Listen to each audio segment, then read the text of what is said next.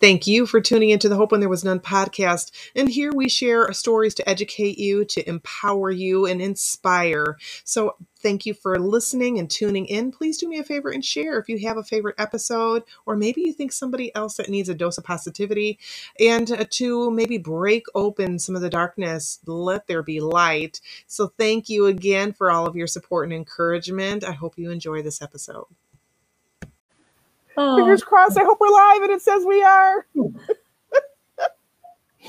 Wow. This is Melinda Kuntz from Hope When There Was None. I am sorry we've been having some technical difficulties. Thank you, Mr. Mark Zuckerberg, for this platform, but it's being a little glitchy today. So I am joined by my beautiful guest here, my very beautiful and patient guest, Pia. Thank you. So let's do this, and hopefully, Lord, just cover this with your grace and with your safety, that her story gets out today, Lord. And so let me have her share her story, and let's do this. Wonderful. And Melinda, I think people are generally pretty understanding of technical glitches and things like that, because we're so reliant on technology now. Yeah. And so of course it just becomes, I think all of us have had this kind of moment probably in the last week. So yes, so such a pleasure to be here. And based on our previous conversation before pressing record, I have a feeling it's going to be a rich conversation. I do too. So I'm thrilled to be here. So my name is Pia Prana Magrud, originally from Norway, but now I live kind of Germany and Hong Kong. And I'm a woman's personal mastery and leadership coach. And by leadership, it's really not about having a CEO or some sort of fancy managerial position. It's more about how you lead yourself in your life. And that's very much an inside job. So along with that, being a coach, trainer, and facilitator, I'm also a holistic counselor. And I also do a trauma-informed modality called biodynamic breath and trauma release, which is a wonderful, simple breathing technique that helps us to release some of the trauma that's stuck in the body. And my work is very much informed from various therapeutic trainings, spiritual studies. Mindfulness and meditation has been a huge part of not just my life, but also how I work with my clients. And at the end of the day, my work is really about coming closer to realizing your personal truth and creating personal freedom inside. And so that's really about supporting, especially women. I do work with men, but I really prefer to work with women, probably because of my journey as a woman myself, my sort of growth and self-development journey as a woman has been such a big part of my life. But it's really about also looking at work around inner child healing is something that's really, really close to my heart. And that's, bringing awareness and acceptance to any of the wounds that we carry from childhood. And I know that that's a big part of some of the things that we're going to be talking about today. So I can say many more things, but I think I've said enough for now. And I really wish that I had mentioned this to you, that I record the before we get people on, because we have such just beautiful, as you mentioned, rich conversations. And it's amazing the things that come up, that pop up, almost like a before and then an after show too, because we have these great conversations. I kind of wish that that's something, and it probably is. And I just am not technologically enough to know how to do that. But what drew me to you is your story. And so I'm going to ask, well, how did you, and I know, but how did you start your journey into being a coach and all of this? Because there is a story there that transpired that you overcame. So would you mind sharing that, please? Absolutely. It will be my pleasure. So I would say that most of my adult life, I did not live what I would call an authentic life. And that came from, I suppose, I was a very sensitive child. And I think that the more sensitive, I think children in general are sensitive, as you would know, as a mother. But I think what happened in my life is that I had parents that struggled a great deal inside of their relationship. And what that looked like was a lot of fighting. And what I ended up doing is I ended up becoming a little bit of this kind of pleaser, and a little bit later on in my teens, I suppose, a mediator.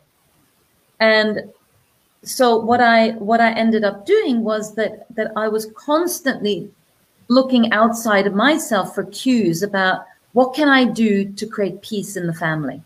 Who do I need to be in order to make things better for these two people that I love more than anything in the world? And I am not alone in this type of behavior. This is actually very, very common behavior. And so for any of us that grow up with any type of dysfunction in our families, and that can be anything from divorce to, of course, any types of addiction, to there might be some sort of violence.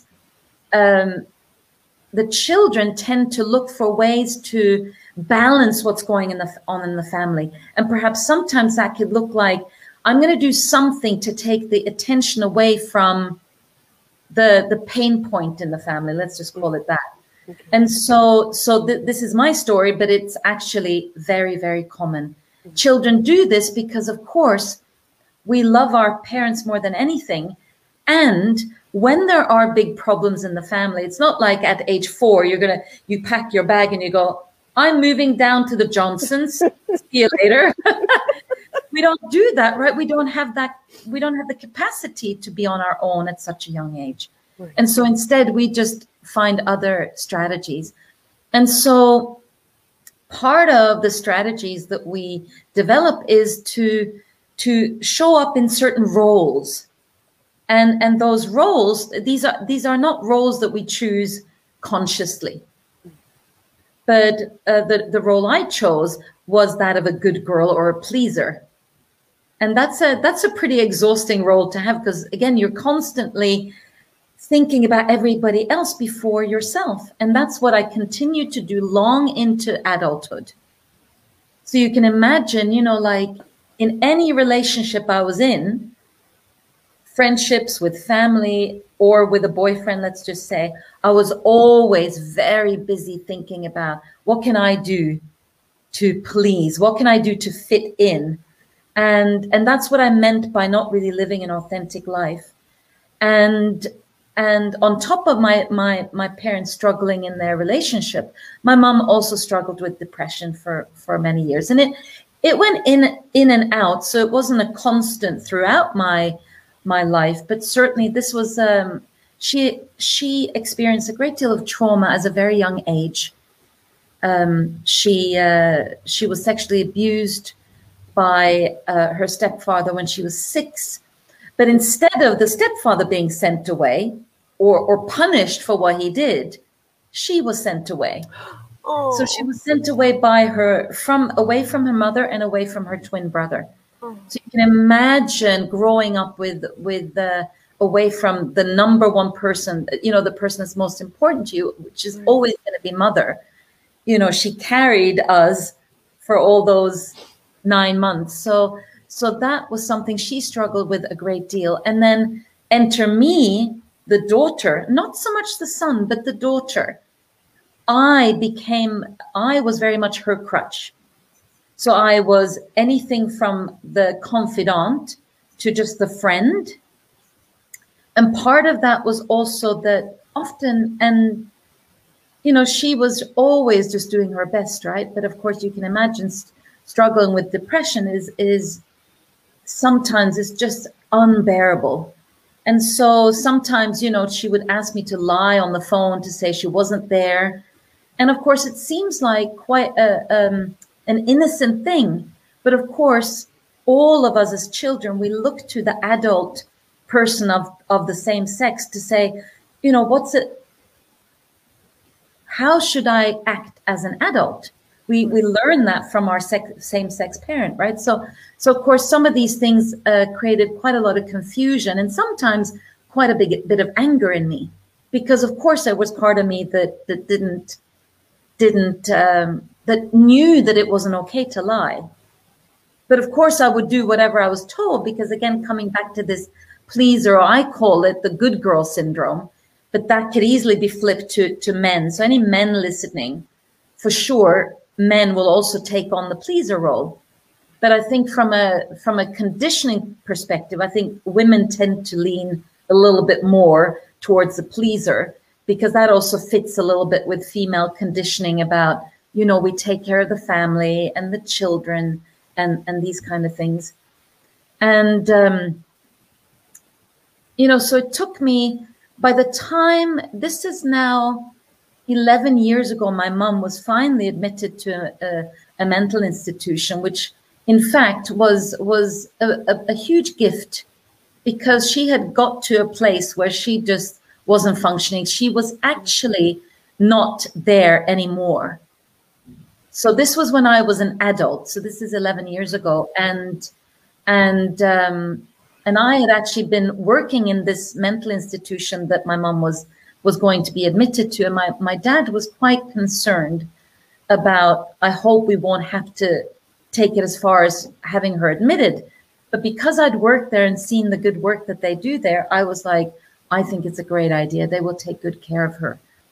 And so she was really, she was taking really great care of her and what have you. But since then, you know, there was a lot of drugs involved with trying to have her cope. But when she was admitted, that just kind of pushed me over the edge. And what I said about, you know, living this inauthentic life, and then on top of that, mom being so sick, I actually entered a depression myself. And I think it was just my soul that was just like, something has got to give. This is not okay anymore. There's this other Pia inside that wants to live life, who wants to shine her unique bright light. And it took this dark night of the soul for me to realize that this was not who I wanted to be. So I am hugely grateful. But of course, those moments, for anybody listening who's ever suffered from depression or might even feel quite depressed now, it doesn't feel good in that moment. And of course, I'm now speaking in retrospect. It's so many years ago now, but to then have that be the springboard or catalyst to me really going deep on my inner journey of finding this unique being that was living and alive inside, just wasn't expressed externally. So my mom spent about 3.5 months in the institution. I spent about a year in depression, but then I did start seeking support, and I really haven't looked back since. However, my mom was never really able to come back from the deep depression she had been in, and the drugs are horrible. Actually, she was taking antidepressants, antipsychotic medication, and it's a killer. Actually, these awful medications. I know it helps a lot of people, but it certainly didn't help my mom. And sadly, she maybe 10 years ago now, she ended her own life. And you know, I think nobody's ever prepared for the death of a parent. We always kind of think they'll always be there. But I think also then in the context of such a violent death, that nobody prepared me for that.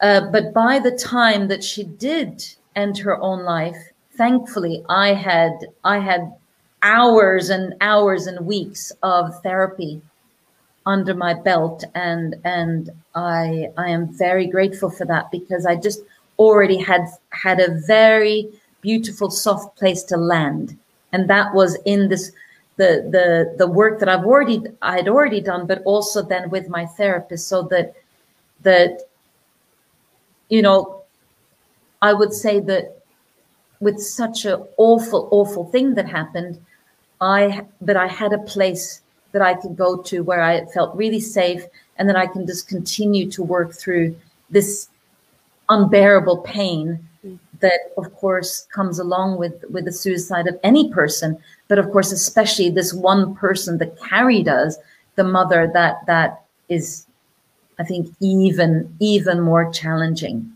Mm.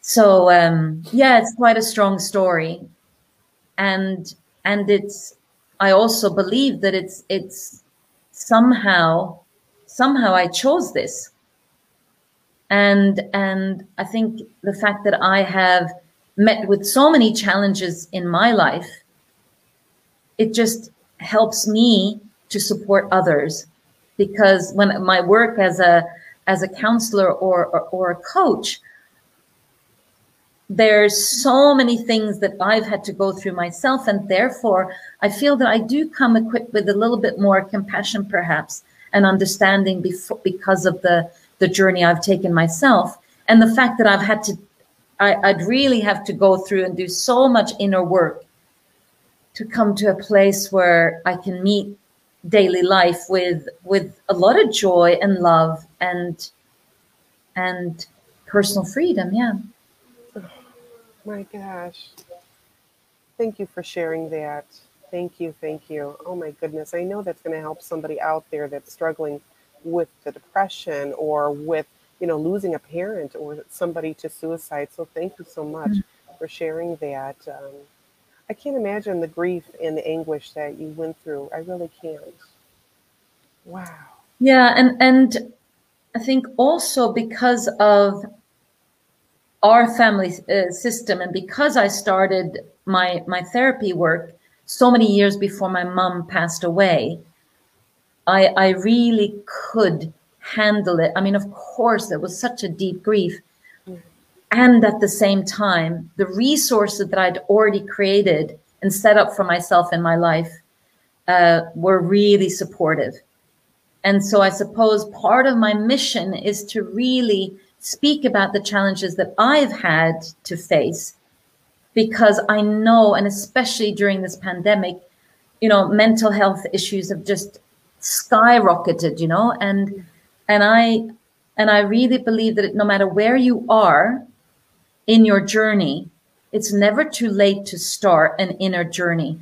It's an inside job. And that's what I learned so painfully, is I was always looking to the outside to get to resource myself, to find solutions. And it just doesn't work.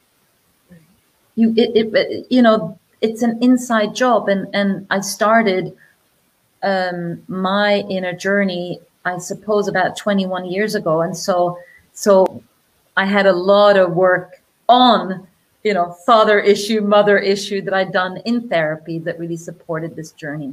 And so that's also why it's at the time, like, for example, at the funeral, none of us could even speak. There were no sort of speeches or let's celebrate this person's life. I mean, we just didn't have words.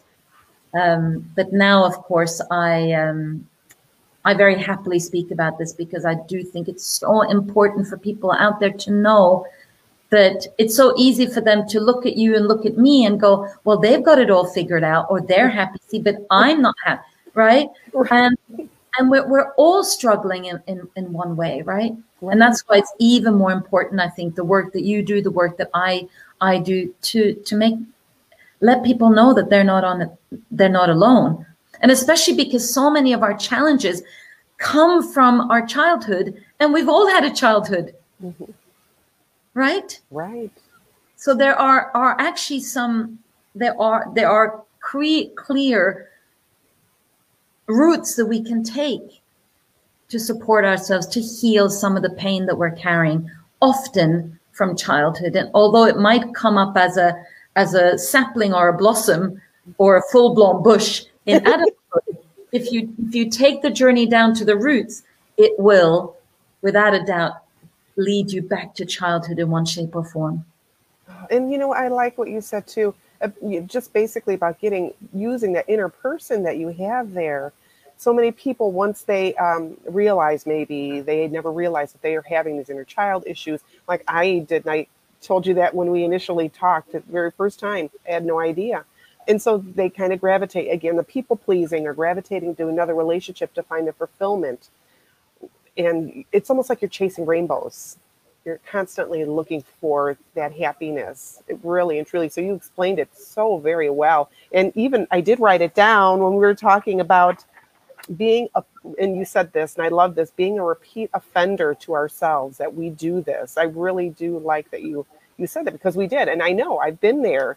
I've been that person. I've done that to myself. My own inner mean girl has come out and just did some horrible stuff to me. And, I like that you help people break that down into meditation. I love the work that you do, because I didn't realize I was holding my breath for a long time. And it was like I was coming up for air and just drowning. So I like that you do the breath work and the meditation. And my gosh, it is so very good and organic. Like you mentioned about medication. I think we're so, as a society, just so quick just to have the doctor he just writes out, or she just writes out that prescription for us. And that's not the answer to it all. It's doing that work. And I know I was on medication. I've shared this before with my audience here, and it didn't work for me. It made me suicidal. It made me even worse. So, but I know everyone's got to find their own groove and their own healing. Way, yeah. And it's not that I'm saying that they don't help. They do help a great many people, but just didn't work for me. So I had to kind of do my own thing. Yeah. But when in our past conversation, we were talking about, like you said, we become repeat offenders towards ourselves. And that's really when we just lose ourselves in order to be loved or in order to be accepted, right? And so we find ourselves in relationships that don't work, and yet we stay. We find ourselves in jobs where we're working as slaves sometimes, again, because we think this is how it works. I have to give whatever I have in order to be accepted. And so, part of what happens to us in childhood is that, we're born perfect. We're born so wise, because we don't have all this head stuff going on. We're just purely beings of light, just embodying this little body that we've got, right? And we're perfect. And in my work, or part of the work that I do, we call it, this is your essence, right? But then what happens is that along the way, we get hurt, right? We get, it could be that, and we call it, so if you can imagine, we've got our essence is one little circle, and then we have two more layers outside of that.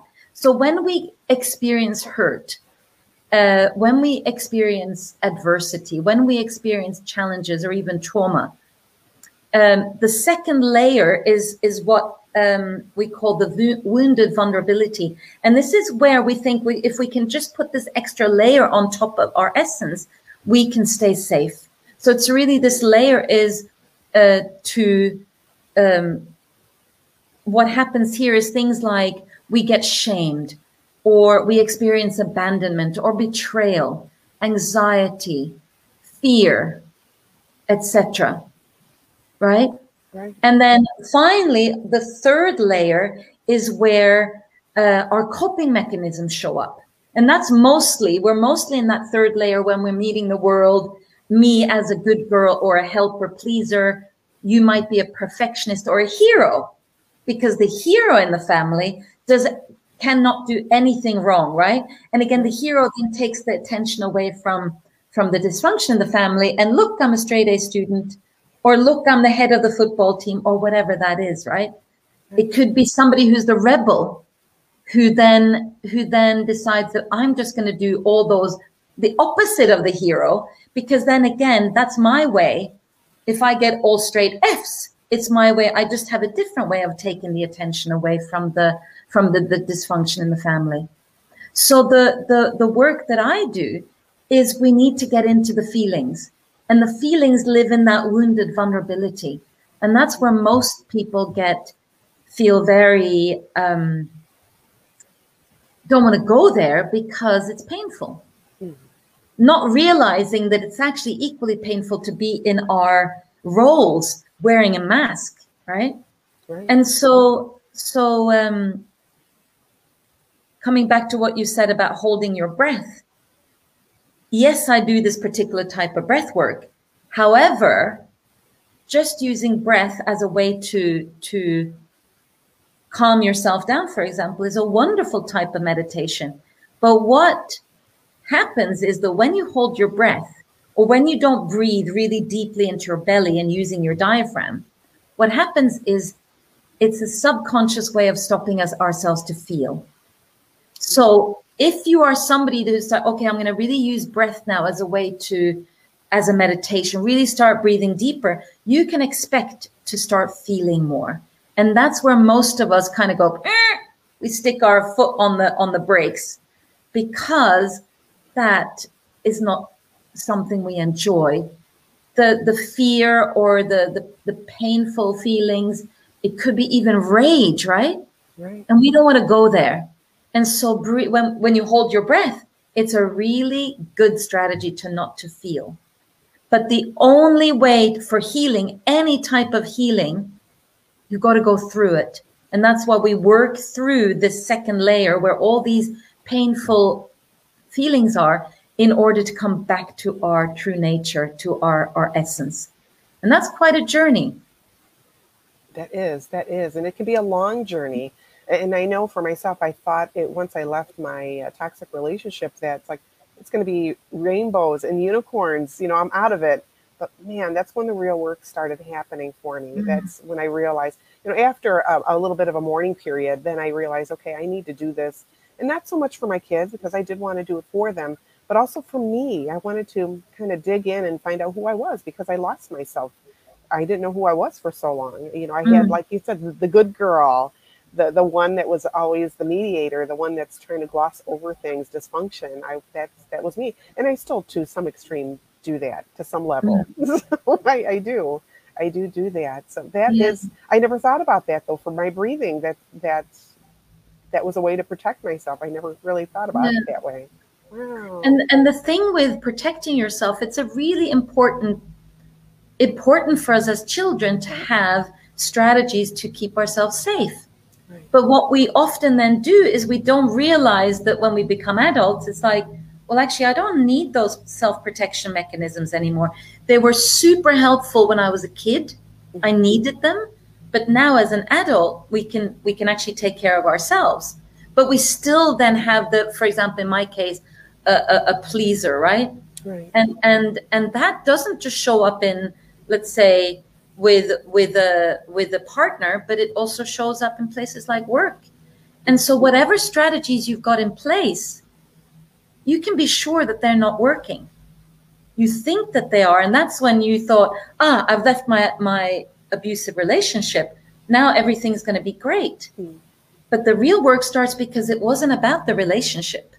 You had to then go back, right, and start looking at, well, where did this start for me? And how did I end up in this relationship? That requires the going back in time. Because at the end of the day, he was a result of some things you learned as a child. Yeah. You thought that, yes, this person is okay. It's okay if he's abusive. Oh, first time, second time. And then it just becomes a part of life because, well, I guess this is what I deserve. And there's something in the past where we learn these kind of beliefs. That's why we've got to go through those feelings, and the reward at the end is huge. It is. But you've got to take that, the plunge and the courage to take that journey. Yes, and that is like a hero's journey in itself. It really is. It really is, and no one can do it for you. It's got to be you. And I know, and I've mentioned this before in previous videos, that I know some gals that were actually starting the journey like when I was, maybe a month or two, or even a few months before I did. And I talk to them now, and they still haven't made it, maybe even a baby step forward. They're still trapped, like in their own prison, their own jail. Maybe it's guilt, maybe it's shame that's keeping them captive there, but they're still in that. And there's that fear, like you mentioned, there's that fear once they have to start confronting that. And I think that, I know that's scary. I know, I've been there. I get that. I know, I totally get that. Wow. Oh, so let's talk about your book that you have too. I don't mean to sway from the conversation here, but you do have a book, She Rises, for tomorrow. I do. And I just happen to have it here to show everybody. It's actually a collaborative book. So anybody who would like to buy this on Amazon, you've got to make sure my name is on it. Because, but it's very relevant, actually. So it's not just, oh, out of the blue, we have a book. Because I really do speak about this particular journey with my mother. I speak about it here. So this book is actually a collection of entrepreneurs that talk about adversity and how they were able to get past adversity, whatever that looks like, to be able to then come out on the other side and be successful entrepreneurs in whatever that looks like.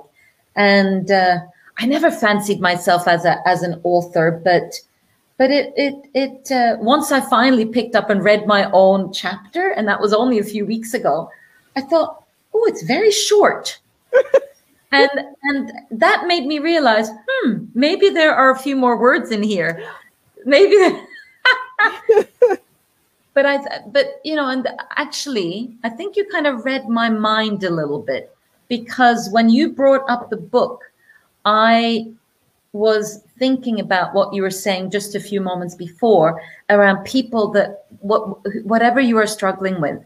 Like, we're recording this now in May. May is Mental Health Awareness Month globally. And so for anybody struggling, you will, without a doubt, there'll be other people struggling with the same things as you. So I would actually say the first step is to go and seek, where are there some other people that can understand me, that have really walked in the same shoes as I've walked in. And part of that, you can read about the stories like ours in a book like this. If you are, you know, the work that I do, actually, if you take it all the way back to its roots, the work I do comes from Alcoholics Anonymous. Oh. So then, of course, there's all sorts of support groups, from Codependent Anonymous to Alcoholic and Narcotics Anonymous to, and especially now on Facebook, there are enormous amounts of private Facebook groups that are specifically geared to something that whatever you are struggling with. So I would say to anybody listening, if you are having challenges and you're not quite ready to perhaps seek out a professional, but there's so much healing in being heard by other people that know exactly what you're talking about. And that's why, you know, if I hear about a suicide, I will often reach out to a person to say, I know very well, the only people that can really understand this are people that have gone through this. So know that I'm here if you need support. And the same goes with, I don't know if you ever contacted a support group for people that are in abusive relationships, but I bet you there will be also groups like that on Facebook. And I think, you know, the healing to just be seen and heard without anybody trying to fix you. And I think a lot can happen in Facebook groups. There can be a lot of intimacy there. So that's what I wanted to say. And so one way is to read other people's journeys, and you can read people's, famous people's stories, or you can read less famous people's stories.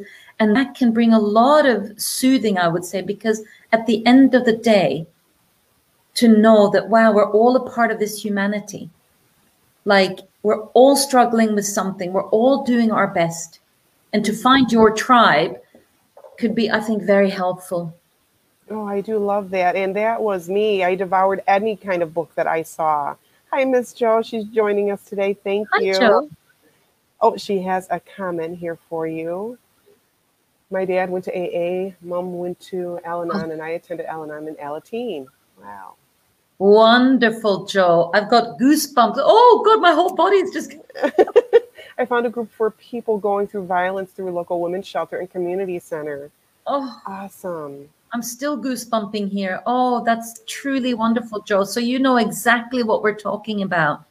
It's so important to have somewhere to go. And like when Jo talked about the shelter, maybe it's not a shelter that you need per se, but to find shelter somewhere. Ooh, yeah. Shelter from the storm, right? And that could be in an Alcoholics Anonymous, like Jo said, or it could be in a private Facebook group with yippers, with people with the same, that are walking the same journey as you do.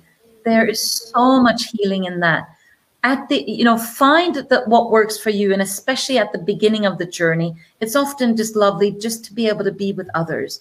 And then when you're ready to take the next move and kind of move through those feelings, then you might need a professional, of course. But either way, always know that you will never be alone with the challenges that you're facing. We are all facing one challenge or another. And although I've moved through my depression, I never went back there. But there's always something else coming up. I am absolutely a work in progress. And I say this again and again, because I don't want anybody listening to think that you or I, for example, have reached some magical destination. This isn't all. I think by the time I take my last breath, I will still have some sort of book on my bedside table with some wonderful inspiration, or I'm still learning from somebody. And that's the beauty. Yes, there is. And even in that brokenness and healing that brokenness, there is beauty in that. There really is an appreciation. And, I've been humbled on my journey. And it's like sometimes taking 2 steps forward and 3 steps back, but you dust yourself off and you get up and you fight another day. You really do. And it can be very discouraging. Okay, Miss Jo is amazing. She is a warrior. After I started Alateen high school, Port Stated, I become more outgoing and showed more confidence. Awesome. And she is such a spitfire, Miss Jo. She I love her to bits.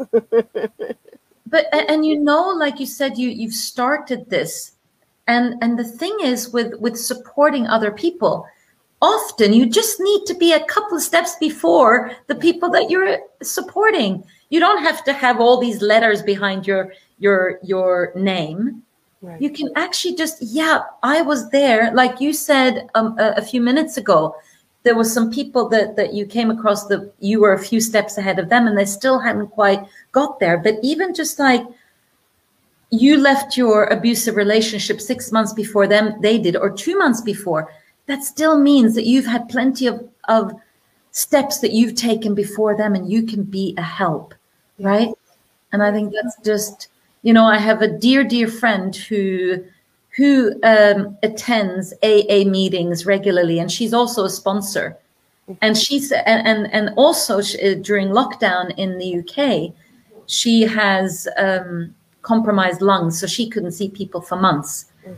And she said that her being a sponsor was an enormous, and again, my goosebumps are coming back up. Her being a sponsor saved her day. Wow. She could really be of service. And these people really, and of course, then you're also supporting each other. Right? Wherever you go, the important thing is that you go there and you don't suffer in silence. And that's what I did. When I had my depression, for a year, I suffered in silence. And even at the time, I remember, I'd met this guy that was super cute, and I decided to have him come around one day, and he looked at my book collection, and there was so much shame because he kind of looked at me like, what's all this crap that you're reading, basically, excuse my language, because he just could not he could not relate to the kind of titles that I was reading, because of course I was trying to figure out what the hell am I going to do to get myself out of this pain. But on the surface, and everyone else kind of, I was putting on this mask of happy, which I'm sure many listeners can also relate to. Definitely. And now I think it's much more common that and I suppose more accepted that we need help. And so when I speak to people now,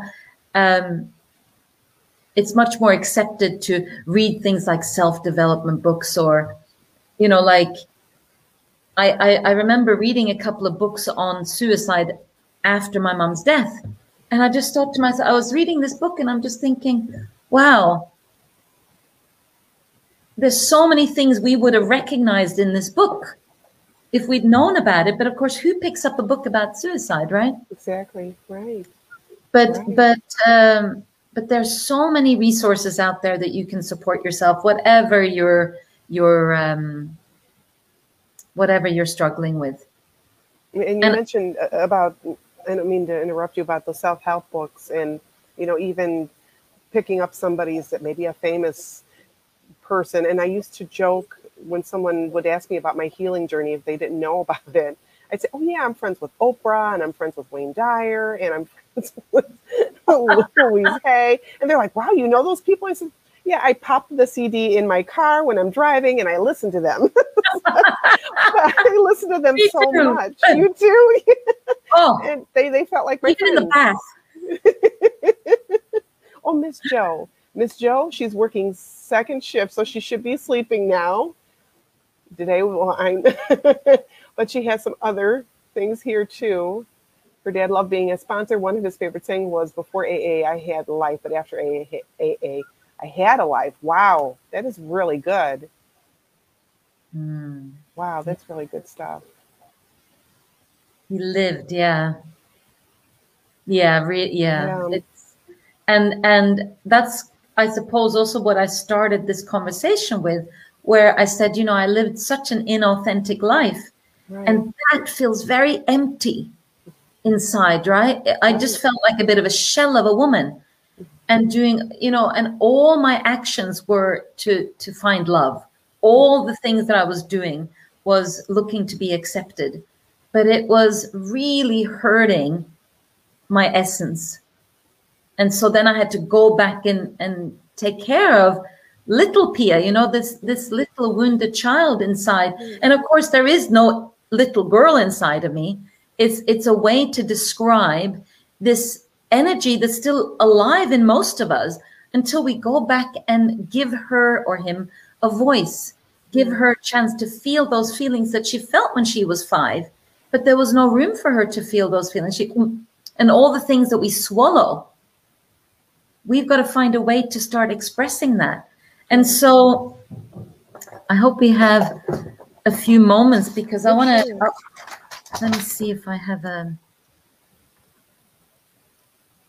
I am not a very good drawer, but hopefully this will give you an idea. So here we have a human being, an adult. That's a very good drawing. It gives you an idea, at least. This is a big person. And hopefully we didn't lose you completely.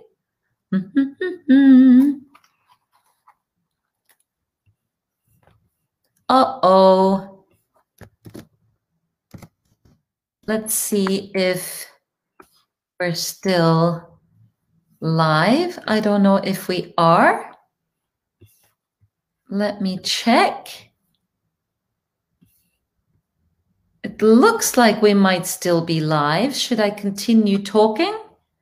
Maybe I continue talking, and then hopefully Melinda comes back. So this is a human being. So on the surface, this is what you get. And mostly you think like all your decisions, all your considerations, everything that you're doing through your adult brain or your adult consciousness. But that's not the case, because inside you have this inner child, and that's basically oh, there you are. I'm still talking because I saw on your Facebook that you were. Thank you, Jesus. Yeah. So I was just saying that most of us, we're thinking that with our adult body, that everything that we're doing it from our adult consciousness. But inside of each of us, we have our inner child. And what that looks like, it means that everything that is unhealed from your childhood, when we get triggered, this little guy comes out. So when you get triggered, whatever reasons you're triggered, you're not responding from the adult consciousness, you're reacting from your child, the immaturity of the child. And so the inner work is to make this inner child consciousness much smaller. And therefore, the smaller the inner child, the more. So now you can see the aim is just to have this little black picture of the inner child there. And now the voice of this little person is very faint. And now the voice of the adult consciousness has much more space. So for most people that have done no inner child healing or any healing from the past, they have this big part inside that's driving the car, that's in charge of, driving the show. And then as you do more and more work, this consciousness in here gets smaller and smaller till we just want this tiny little guy. And then you're much more authentic from your adult self. I like that. And Miss Jo says that's probably why I still get scared around drunk, angry men. Aww. Sure. Absolutely. I mean, angry on its own is already scary. Drunk on its own is already scary. And then drunk and angry. And that's very true, Jo, because at the end of the day, that person, like when you get angry, when I get angry, something is triggered inside. Right? Mm-hmm. And the challenge then is that we think that it's something that's happening right now, but it's actually usually based on something that's happened before. And so we can't fix what's happened before, but we can go back and re-feel it, re-explore it to a point where, okay, I can put that part to bed now. It's done with. I know it's there, but it's not having this hold on me. My dad was great, except when he was drunk and he was violent. Yeah. Yeah, that's and of course violence and anger and rage and things like that. Many of these expressions comes from a feeling of helplessness inside. And helplessness is one of those emotions that are very difficult for us to feel. Like we have no way to go, nowhere to run.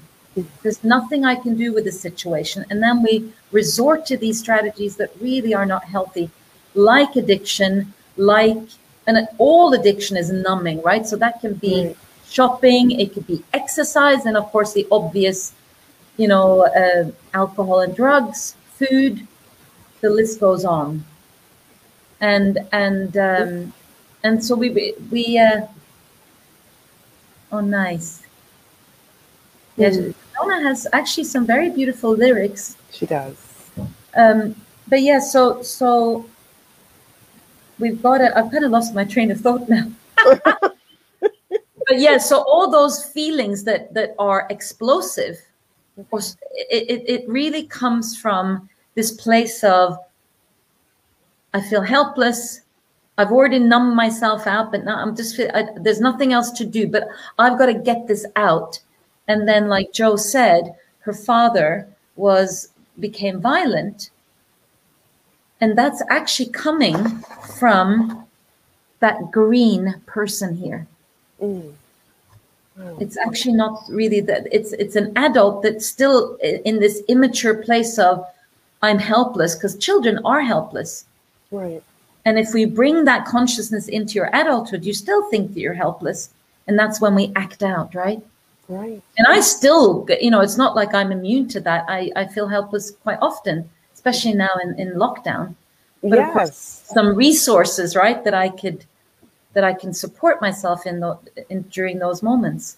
Right. And that's another thing too with the COVID crazy here that we have. But my goodness, you yourself, and there's another gal that I'm actually two other gals in different countries, and you guys are all still on lockdown. So I feel so blessed to have the freedoms that we do. And I mentioned this to you before that, I'm going to stop whining about wearing, having to go over here or here when you guys are still locked down. Yeah. Really. Oh Like yesterday, I had a really not very proud moment.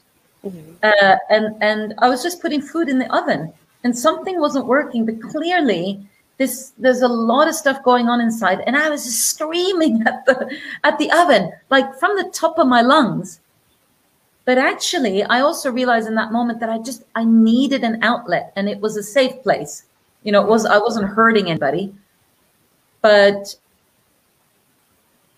that helped me just to kind of, okay, you have a way just to express what you're feeling right now.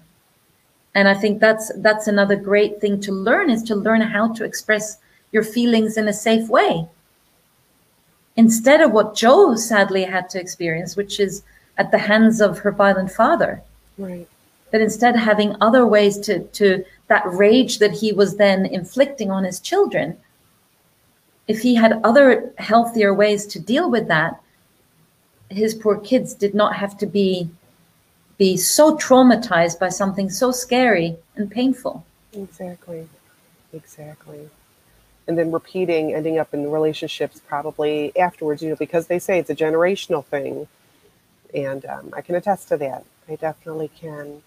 So if somebody is out there watching, like Jo or Mike right now, and they're wondering, well, what baby steps can they take? Do you have any? I have another comment here. Mm-hmm. Yep. Michael, same thing.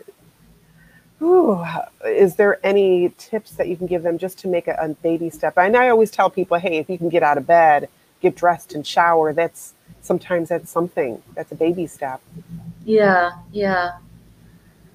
Oh, there's so many things, depending on what you're comfortable with. But I would say that what I noticed, what I said earlier about Facebook groups, what I noticed, for example, in my own Facebook group, is that the majority of people are silent observers. Right. They take everything in, but they need to have that privacy. And for many people, let's imagine that you're a codependent, or you're in a group for domestic violence, people that have, let's even say, Facebook group for women who suffer domestic violence, just to be very specific. And that might be your first step, to be a silent witness to what's being shared. And then finally, it's like, okay, now, hi, everybody, my name's Pia, and I've had this experience as well. Thank you for having me here. And that might, it's just being in a space where you don't feel alone. Because I spent like a year pretty much on my own, just suffering on my own, and it's not a good place to be. No, it's not.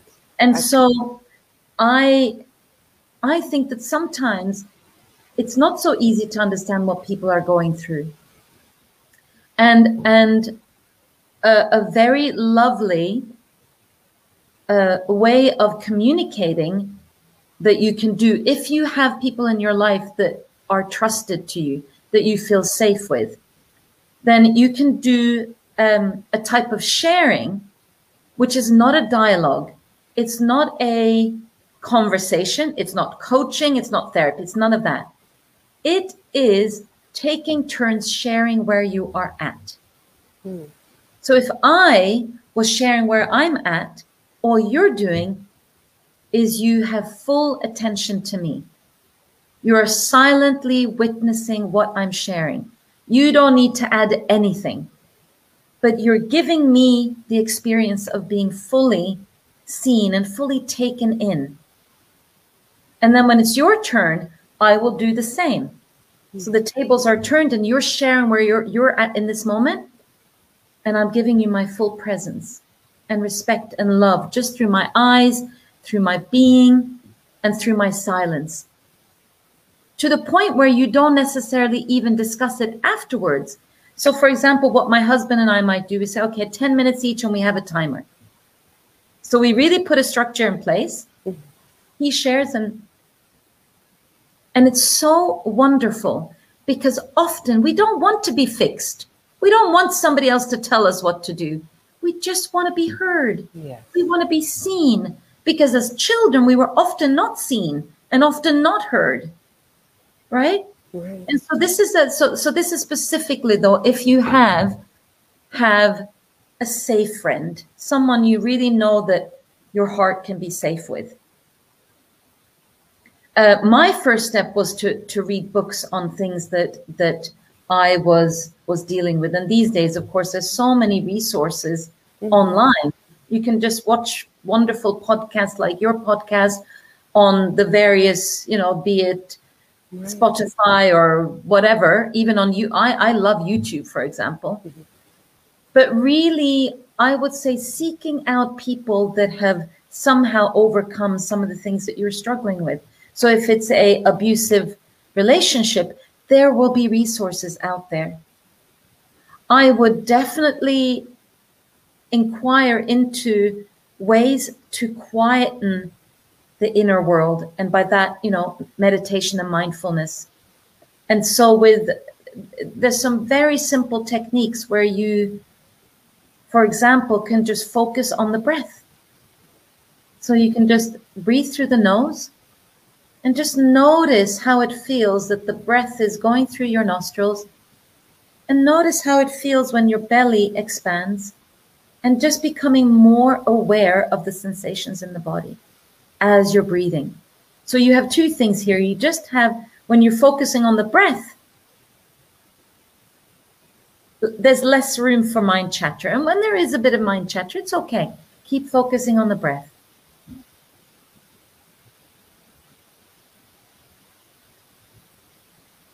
And maybe you can do that for 2 minutes a day. You don't have to do this. You don't have to travel to India or Nepal to do this. You can just do it in your bed when you wake up or just before you go to sleep. But as you start becoming more quiet, my experience at least has been that there's a sense of more expansion inside. So as you become familiar with a little bit more meditation, and like I said, it could be just focusing on your breath. Then as you get triggered in your day, this expansion that you feel inside actually allows you to a little bit less of the knee-jerk reactions, and it gives space for more responsiveness, right? So that instead of going like that, it's like, I have more space, so I can contain what I'm experiencing right now, because through meditation or breath, I have created more spaciousness inside to deal with this. And so these are some really simple, and then just go on YouTube, for example, and find meditations, and you can even do guided meditations. Just listen, see how that goes. It's so many things I can recommend. And I'm backed up on comments, and I don't mean to interrupt you there. So let me share some of these with you. So Joe's here. What's got between my ex and our son? He wanted our son to drink more and was going to beat him for not drinking anymore. Oh my gosh. I got between the two and was mama bear and told him he had to go through me to get to him. Wow. That's a real mama bear thing to do, right? Yes. Dad wasn't violent to us kids. Yeah. On the call, he used to go after mom. And then Michael, my dad was violent toward my mom while drinking, and he quit drinking. Right. Maybe when I was talking about Joe earlier, it was a comment from Michael, and I'd mixed them up. So. Oh, that's okay. But the thing is, though, that actually violence affects children deeply, even if your parents never touched you physically. The fact that you had to experience or witness violence in whatever way that looked like, it could be you're only hearing the screaming, whilst you're hiding in your room, or you physically see, or like Joe said, she got between her and her husband and her son. Right. Like, but as children, that violence is violence towards them. It doesn't have to be physical for it to be trauma. And trauma, that just ends up sitting in our bodies.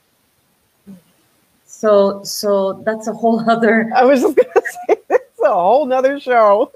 That's a whole other show talking about trauma. But just to be really clear, of course, the act of violence, physical violence is horrendous, but you don't have to be touched to be traumatized by that, to be deeply affected by it. Your nervous system would be so stressed out by that. And that, of course, then informs us about what's okay and what isn't in our adult life, which is why often we then get into situations like abusive relationships, etc., or we get trampled all over in more subtle ways. Right. That's beautiful, Michael. Going for roller skating. Yeah. And being physical is a wonderful way, right? Just moving the body is a wonderful way to, in fact, help our mental and emotional world. And that's one thing I noticed being in lockdown in winter here in Germany, that I was moving a lot less than what I used to. And I really noticed the difference. Now I've started putting my alarm on my phone once every hour. So if I'm here on the computer, I didn't do it for this hour because I wasn't sure how long we were going to be. So, that is, speaking of, my phone's listening to me. I guess I did do that. So this is a reminder for me to get up and do something. And that really also, stagnant energy. So any energy that we want to get rid of, be it like that scream that I had in the kitchen yesterday, right. Move energy in whatever way you can. So let's imagine that you are dealing with a lot of frustration. Could be anger, but it could just be frustration. A very simple thing to do, and I didn't choose this pillow because I had yellow tulips close by. But you can either hit a pillow or hit a mattress. That's a really nice, safe way to express, right? Or you can even, and you scream into the pillow if you worry about what the neighbors are going to do. And that's another, you don't even have to put words to it, but if you're experiencing a lot of energy and emotions inside, that's a great way to release some of that energy. Movement, sport, dancing, put in some really nice loud music on, dancing for no reason other than just kind of getting rid. I do this very often. If you have a tennis racket, you can bash your mattress on the bed. Like moving energy, when you're starting to notice it's there, you're noticing that, I'm really frustrated with the food that I did yesterday. Okay, just bash a pillow. I didn't scream into the pillow. I could have done. It was, but finding ways to express the emotions that are coming up as well, because then you won't express it to others. Right. If you do it in a safe way, you don't then, lash out at others. And I think that's the key here, is not to hurt yourself and not to hurt somebody else. We've got a few more comments. Michael's mother was born. I guess that's in Germany. I'm not, Michael, I'm not German myself, but it sounds very German, this name. Oh, and then Miss Joe. More to me to link him was I kind of just told him witnessing abuse that father was doing to me as a child. Oh, yeah. Yeah, yes. Absolutely. So physical abuse is just one type of abuse. There's, that's very much emotional abuse, and it's very damaging for the nervous system of a small child who hasn't fully developed yet. Right. When we are adults, we can actually cope with a lot more than what little children can. Right. Yeah, so that little kid that's inside of each of us, whatever size that is, like I said earlier, we have the strategies that we kind of figured out could keep us safe. We needed them as children. Right. but we don't need them anymore. We've got to find new ways to be healthy in an adult body. And again, I'm going to repeat it. It's the only way through the feelings. Feeling what you weren't able to feel, or at least you weren't able to express it as a child, right? Right. And that even might mean you just give yourself permission, because maybe you didn't feel you had the permission as a child to be able to share those emotions, to beat that pillow. Yeah. To scream. Definitely. Oh. Well, thank you so very much. I appreciate all of this. Oh, I've got another comment. Paper and pen. Yes, I'm all about journaling. Paper and pen technique. Awesome. Now, if anybody... Very often with clients of mine, I get them to journal. I get them to, sometimes I might just give them a couple of questions to inquire into, to feel into. And the great thing about, Michael brought that up, but just as you just allow your consciousness to go, things will come. Yes. Things come, right? Like, wow, I hadn't thought about that memory for a while, and that will maybe lead you on to some other amazing insight that will support you on your journey. But of course, at the end of the day, speaking very much from my own experience, is that, there's a lot you can do on your own, but at the end of the day, to be with a professional who can really hold space for you and support you in the way that you need is, I would say, the penultimate. But in the meantime, there's as we've discussed, there's so many ways that you can take care of yourself and start taking little baby steps in expressing yourself, be it safely on your own with pillows and mattresses, or with a trusted friend where you can start putting words to what you're feeling. And the beauty of that, and I've done hours and hours of this kind of sharing, and it's so relaxing because, and I remember friends of mine, when we've done it together, they say, it's so relaxing that nobody's trying to take, the moment I take a breath and somebody else wants to jump in and have some airtime, this is your airtime. It's very healing. Oh, I love that. I love that. And I'm going to end this on that note. So thank you so much for sharing all the vulnerability, all the great tips. I do appreciate that. And I feel like you're my soul sister. I love everything you said, the healing, the dancing, the books. Yes, yes. If anybody is looking for her book, you can find that on Amazon, or maybe you wish to connect with her to find out more about what she does. By all means, please, I did post the links in the comments. Joe says thanks. And being here, Joe. Thank you for contributing. Yes, really and Michael, helpful. you too. Thank you.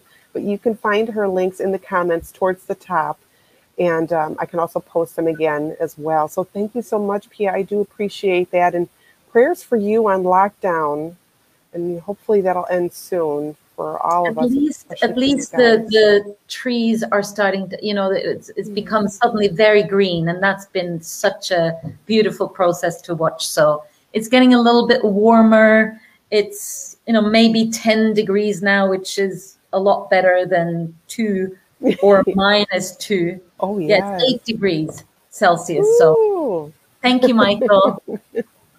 Well, I'm going to end. So thank you all for watching and tuning in. If you want to watch us, or if you do watch us in the replay, do a hashtag replay.